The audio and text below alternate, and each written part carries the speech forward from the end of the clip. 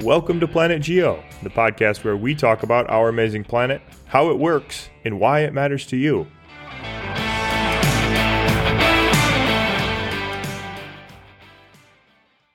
All right, let's do some introductions. Chris, you are Chris Bullhuis, high school science teacher extraordinaire in the great state of Michigan. I am Jesse Remick, geoscience professor at Penn State and your former student. And this is Planet Geo, a podcast where we talk about some amazing aspects of our planet and why they matter.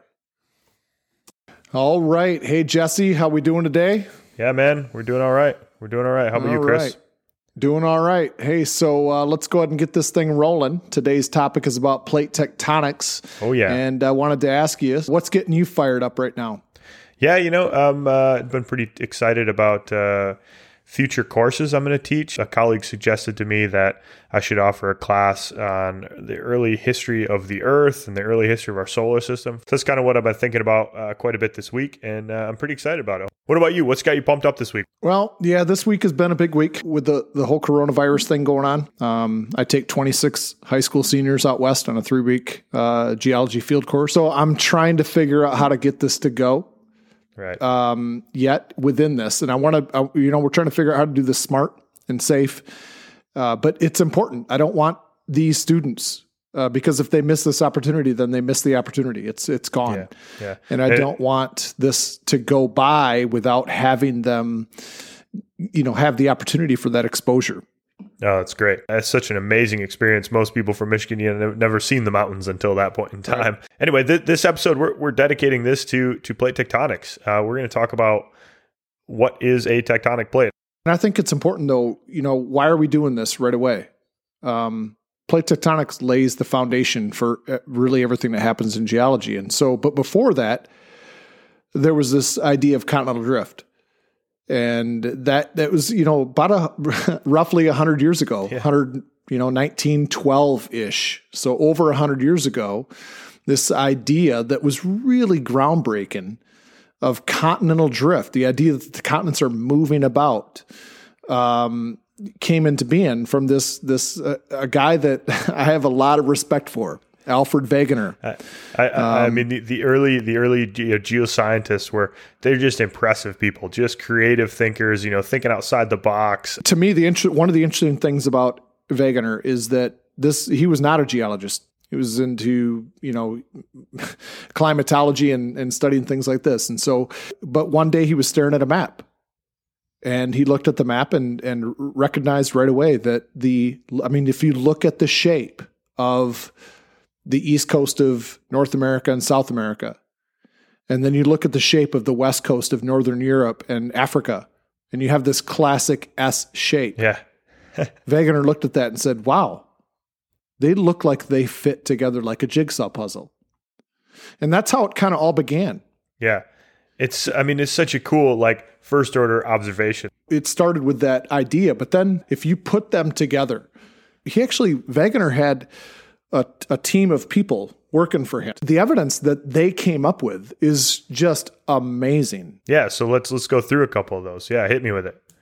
Yeah, so you look at the eastern part of the United States, the Appalachian Mountains. Okay, well, the Appalachian Mountains are the same as the mountains that you see in Northern Europe. They're the same rocks, the same fossils, the same structures. They're the same mountain range. He looked at that and recognized that, those mountains, they formed when Pangaea came together. When that supercontinent, you had this continent-to-continent collision, and it formed those mountains. When Pangaea broke apart, that's what we see today. And they're separated by thousands of miles of ocean right now. They broke apart, which formed the Atlantic Ocean, right? So these things just match up. It's a jigsaw puzzle. They match up perfectly. Everything that they said was correct. The continents were moving. Things were moving. So it led to this idea of continental drift, which is a nice idea, right? That these plates used to be together and it used to form this one big supercontinent. Okay, looking back, it all fits, beautifully, and we have a way to explain it now. But back then, this was not a well accepted idea, right? There weren't many geoscientists back then, so maybe he pissed off 2 or 3 people in the world, but it was not popular, right? And so no, this was not accepted. And the reason was that didn't have a process. There was no really good way to explain why did the continents move around, right? Yeah, that's exactly what happened. They're like, well, wait a minute. So if the continents moved, how did they move? Bottom line is it came down to the crust plowing through the mantle. Right. And it was quickly proved by physicists as being, this is not possible. This didn't happen. And so the whole idea was rejected. There was also a couple other, potentially a little bit more ridiculous ideas that were used to explain this, like an expanding Earth. The Earth used to be really tiny, and then it just kind of started growing. And if, you can imagine like blowing up a balloon. If you draw some face on a balloon and then you blow like a deflated balloon, then you blow up the balloon, the face gets big and ridiculous, right? The same could be said for Pangea. You blow up the Earth and Pangea breaks apart into all these different continents. Looking back, it's a bit silly. This also led to the perception that continental drift was linked to some of the more ridiculous processes that it was assigned to, and then therefore continental drift was ridiculous, right? Which isn't the case. No. So you got to have a good process. You got to have a good hook to explain, what you're observing in the geosciences. Right, but let's look at that a second, Jess. Like he didn't, 3/4 of the Earth is ocean. Right. And Alfred Wegener, we had no idea what the ocean was like. We thought the ocean was deep, which it is. We thought it was flat. We thought it was featureless. And it's anything but that. And so, think about, he came up with everything that he came up with, which was spot on, but without the knowledge of over 3/4 of the Earth, right. Which to me is just absolutely amazing. Here's what Wegener knew. Wegener knew that there was a difference between the crust and the mantle below us. Which is really a compositional difference. We're sitting on continental crust, there's oceanic crust, and it sits on top of the mantle, which is the sort of, the bulk of the Earth is this mantle. The crust is the skin of the apple. Oh, totally. It's where all the action happens, in my opinion. But there's a lot of people out there who kind of love, studying the mantle and all the details about the mantle. I feel kind of bad for Alfred Wegener. He died in Greenland in, I think, 1930. And he died, I think, unhappy, because this was a lot of his work, and it was soundly rejected. Yeah. And it kind of went to bed. Now, looking back, we understand he was, his observation was spot on, and we have all these new ideas that really led to the main revolution in the geosciences, which was understanding that continents do drift around, and the driving force is plate tectonics, which is the process that governs why the continents are, why plates are moving around on Earth. So let's give a brief little, what is a tectonic plate? How do we kind of define that, Okay. We talked about the crust and the mantle. Wegener knew about this 110 years ago. The compositional difference and the thickness difference, oceanic crust is much, much thinner, but it's denser, and that's a critical thing to plate tectonics. Yep. The continental crust is much thicker, on the order of 70 kilometers thick, but it's less dense, which is a crucial thing in terms of plate tectonics that we'll get into later also. But the lithosphere is the cold and crunchy part of it's the crust and the upper mantle. The lithosphere is about 100 kilometers thick. And here's the way I think of it. It's brittle, it's cold, and it's crunchy. Okay, that's what a plate is. So when we talk about crust and mantle, we're talking about really a compositional difference. These are, this is the eggshell on top of the egg. But when we're talking about a tectonic plate, we're talking about a really a behavioral difference where the lithosphere, what we're calling lithosphere, this is the crust and the upper part of the mantle, the stuff that is cool enough where it behaves rigidly. This stuff will break. If you bend it, it's going to break, right? That's really kind of what we're talking about with rigidity. Yeah, it's such a good point to bring up, because the crust and the mantle, what Wegener knew about, that was a compositional difference that brought that change about. Okay, the lithosphere spans that compositional difference, so we can throw that aside. Right. We can get rid of crust and mantle right now, and we can just say, all right, the part of the Earth that behaves in a cold, crunchy way. That's what a plate is, and that's called a lithospheric cold and crunchy. I love it. I mean, it's it's something that's it's a little bit cool. If it's like plastic, right? You cool it down, it's going to break really easily. Like, right? If you live in a place where you get a little bit of winter, plastic, it gets cold, it breaks. If you're sitting in North America, you're moving in the same direction as the crust, which you're sitting on, which is like 60, 70 kilometers thick, something like that. Some places 30 kilometers. Okay, there's variability. And then you're sitting on top of another 50 kilometers or so of mantle, which is a different composition, but it is also behaving like this cold plastic. If you bend it, it will break. That is your tectonic plate. And what you're sitting on top of is mantle, same composition, but it's a little bit hotter. So this stuff is like when you heat up plastic, it'll flow. It's not going to, if you bend it, it will not break. If you bend it, it will just kind of flow and deform. So the asthenosphere, which by the way is my favorite layer of the Earth. I didn't know we had favorite layers. This sounds like a stupid question. Like, hey, Mr. Bullheis, what's the favorite layer of the Earth? Well, you know what? That's like the most boring answer possible. Like, I mean, come on. Your most favorite layer of the Earth is the asthenosphere. Okay, just because what? It's the biggest or something? Come on. Why is it? Because you know what? The asthenosphere makes plate tectonics happen. And if we didn't have the asthenosphere, we wouldn't have plate tectonics. If we didn't have plate tectonics, we wouldn't have the mountains and we wouldn't have the valleys and everything in between. So because we have plate tectonics, we have the awesome planet we have, flat out. So the asthenosphere is my favorite layer of the Earth. And to me, Jess, you got to give me credit. That makes sense. I mean, all right, I'll throw you a little bit of a bone. I mean, I like it for the most part. I think there's some more interesting layers of the Earth, but important does not equal favorite for me. But I see your point. Gosh. Plate tectonics was the unifying theory.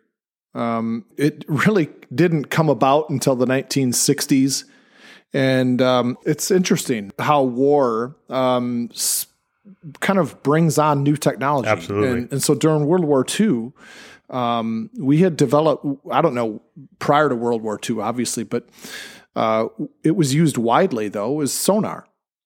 And so during World War II, Harry Hess, he was in command of a ship. As he was, steering his ship from one destination to another, he would turn his sonar down because he was a geologist. He was a curious guy.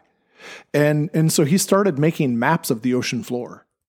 And we found out that, the abyssal plain, that's what the ocean floor is called. Abyss is deep and plain is flat, right? Well, we found out that it's deep, but the ocean floor is not flat and featureless. Wegener had no idea of that. That led to the discovery of these mid-ocean ridges and so on. And, I talked about earlier when we first began the S shape of the east coast of the U.S. and the S shape of the west coast of the U.S. Well, you know what we found?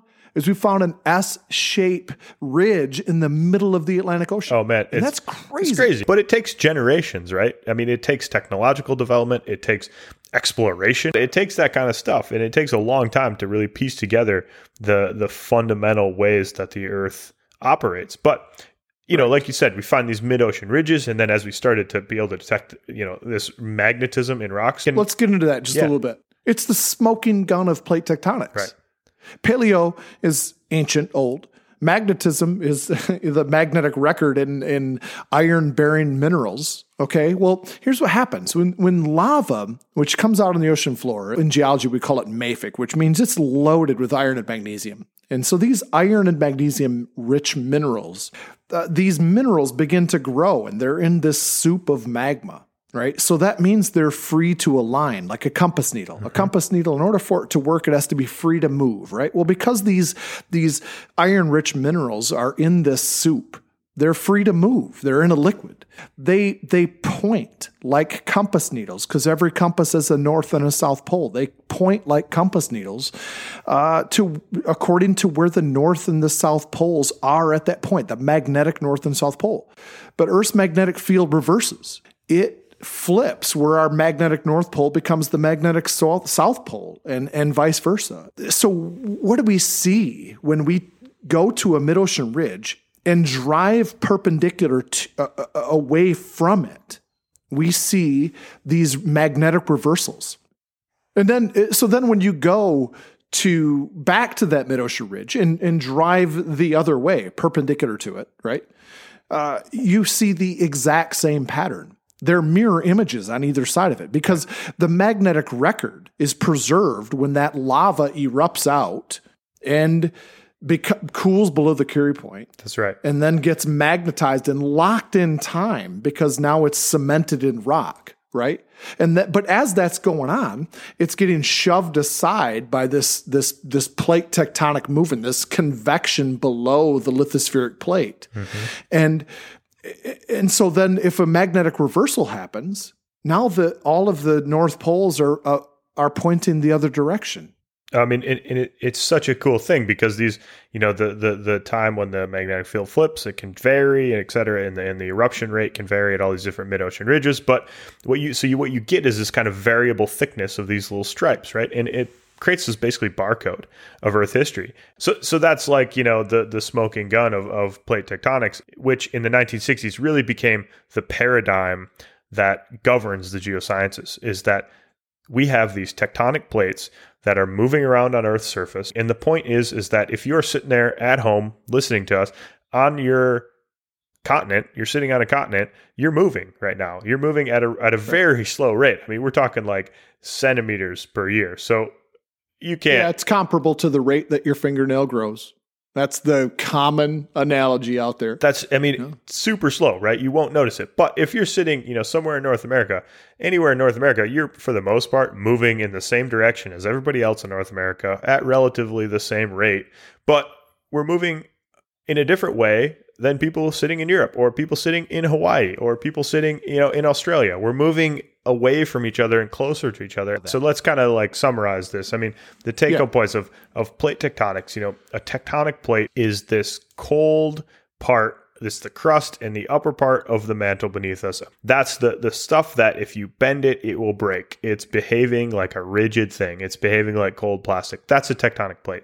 And because it's behaving, if you bend it, it will break. If you kind of stress this stuff enough, it's going to break, and it's going to break along the edges. So we have these little blocks, these plates that are moving around. What are they moving on? They're moving above this asthenosphere, which is the plastic part or the hot plastic part, where if you bend it, it will flow. So it's moving, it's kind of sliding around on top of stuff. They're interacting in really interesting ways. In some ways, convection or this sort of plastic flow is driving the plates to move in different directions. In some places, if you get a plate diving down into the mantle, it'll pull other stuff along with it. So you kind of get these different driving forces that are moving the plates around at different points in time.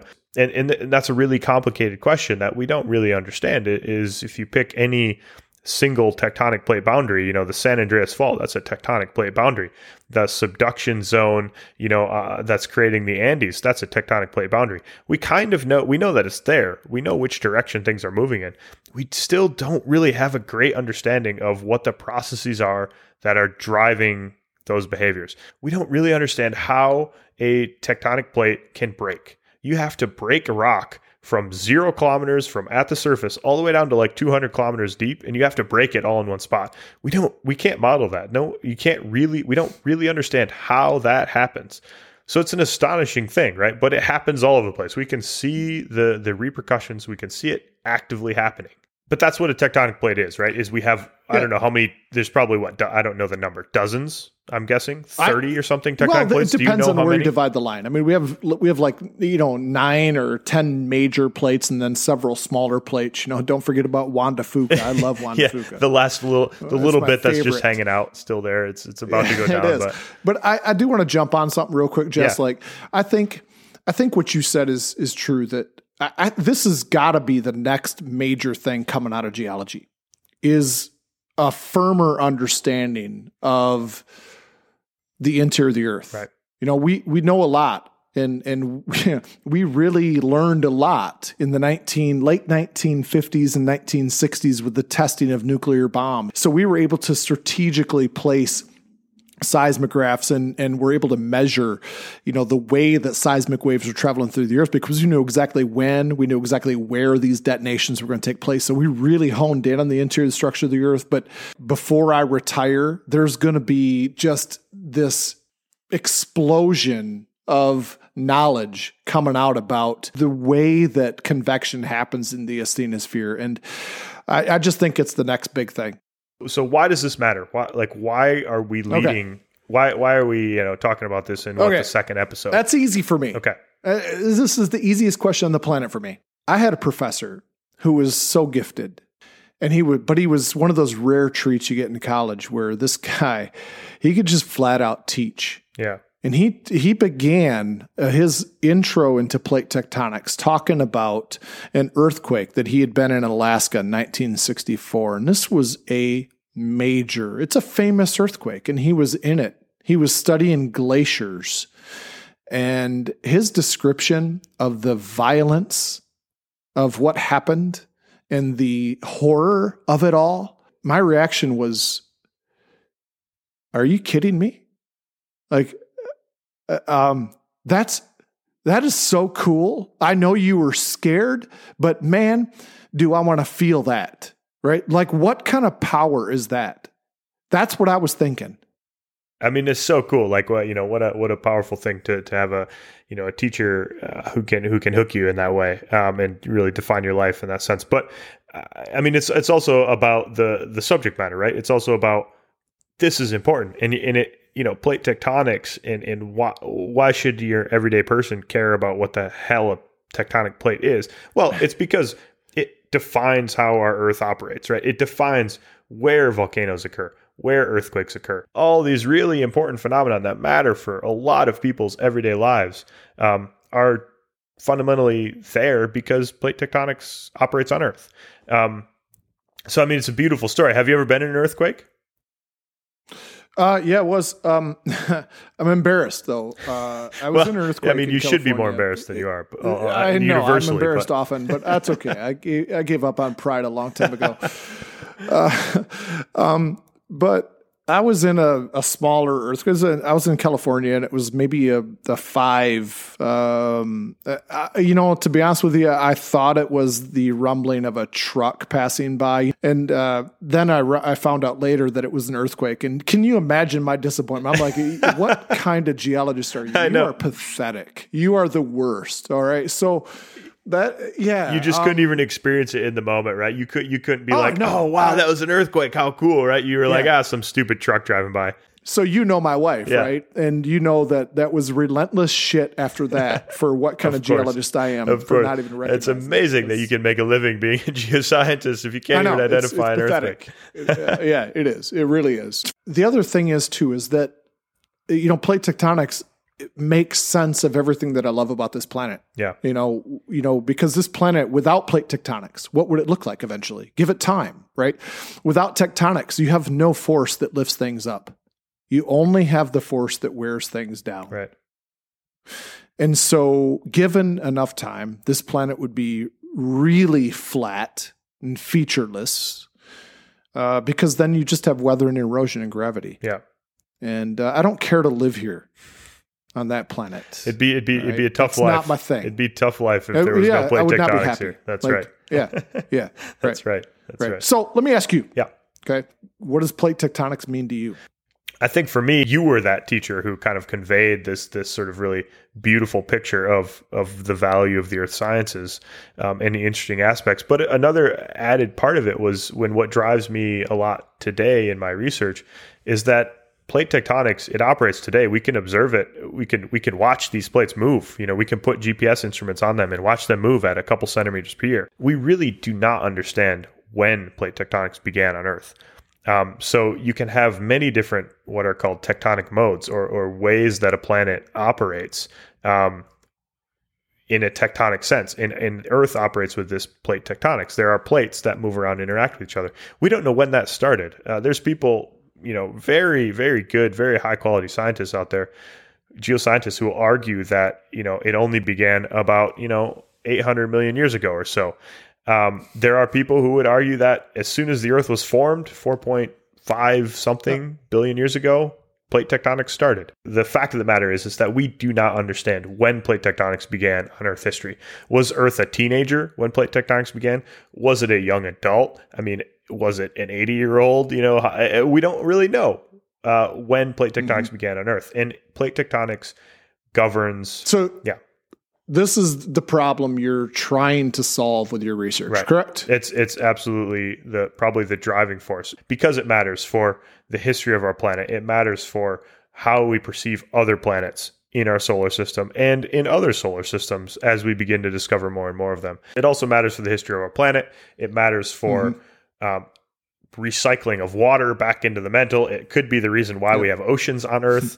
All the resources that we have too. All the resources. It drives gold deposits. Plate tectonics is fundamental, and it is why the Earth looks the way it is, and why Earth is unique, and why actually there's life on Earth.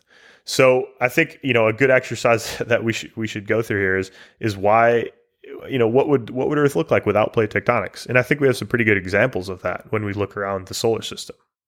I teach astronomy, high school astronomy, and the biggest known volcano in the solar system is not on Earth. And you'd think, well, that doesn't make sense. We have this active tectonic, planet. Why would Earth not have That's the right. largest volcano? Plate tectonics creates mountains on Earth. So you would expect it does. That's what it does. It would create.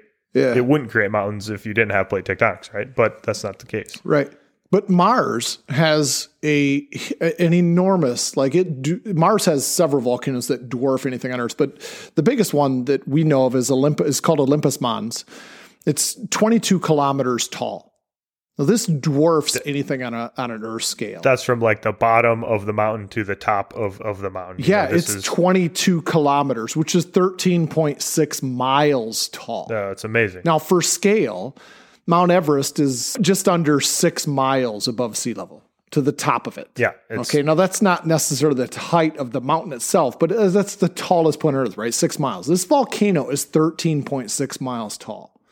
Now, you think, all right, well, why? Mars doesn't have plate tectonics, which means the lithospheric plates don't move on Mars. There's just one plate. And so if they have a hot spot, which we'll talk about later on, but this source of magma coming up, right? Imagine this, right? You have this source of magma coming up, but the plates don't move.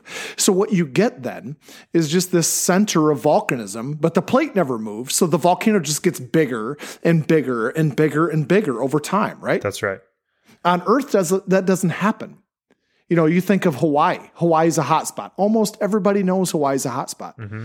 But as that source of magma comes up, and you get these eruptive centers, like for right now, the eruptive center is on the big island of Hawaii, Kilauea, the most active volcano on the planet.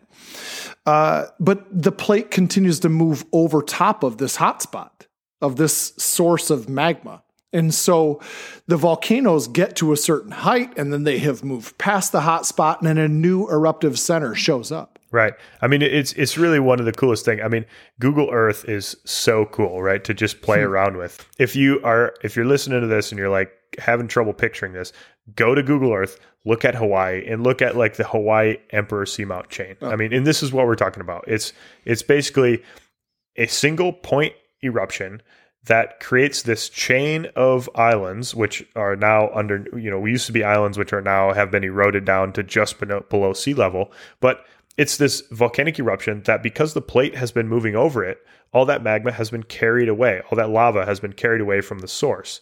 And so on Mars, we don't get that. On Mars, all that magma is just piled up on top of each other. So it creates this Olympus Mons volcano, which is massive. I mean, it's just a giant. So the only reason that Hawaii is not, 5 times the size of Everest, or whatever it is, 3 times the size of Everest, is because of plate tectonics. I mean, it's so cool. What a cool comparison. It's amazing, right? Yeah. So I want to say this, that, in geology, we can simplify things down to, we can make it really simple, right? There are 2 forces in geology: forces that lift things up and forces that wear things down. The force that lifts things up is called plate tectonics. The force that wears things down is called weather and erosion. Plate tectonics makes this planet awesome. Yeah. Flat out. There's no There's no denying it. So, yes? I mean, we were talking about hotspots, and this is a really nice lead into what we're going to talk about next, which is one of our, I would say, well, one of mine, certainly, and I think one of yours, favorite hotspot locations to go visit, which is Yellowstone National Park.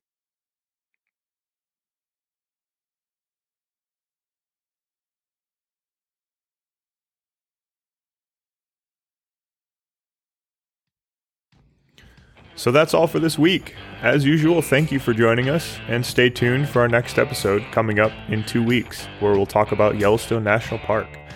Again, we are really excited about this project, and as always, we're looking for your feedback and input. So please leave us any questions, topic ideas, or comments on any of our social medias. We are at Planet Geocast, and our email account is planetgeocast@gmail.com. Again, we'd love it if you'd like to subscribe to this podcast, and we'll chat with you soon.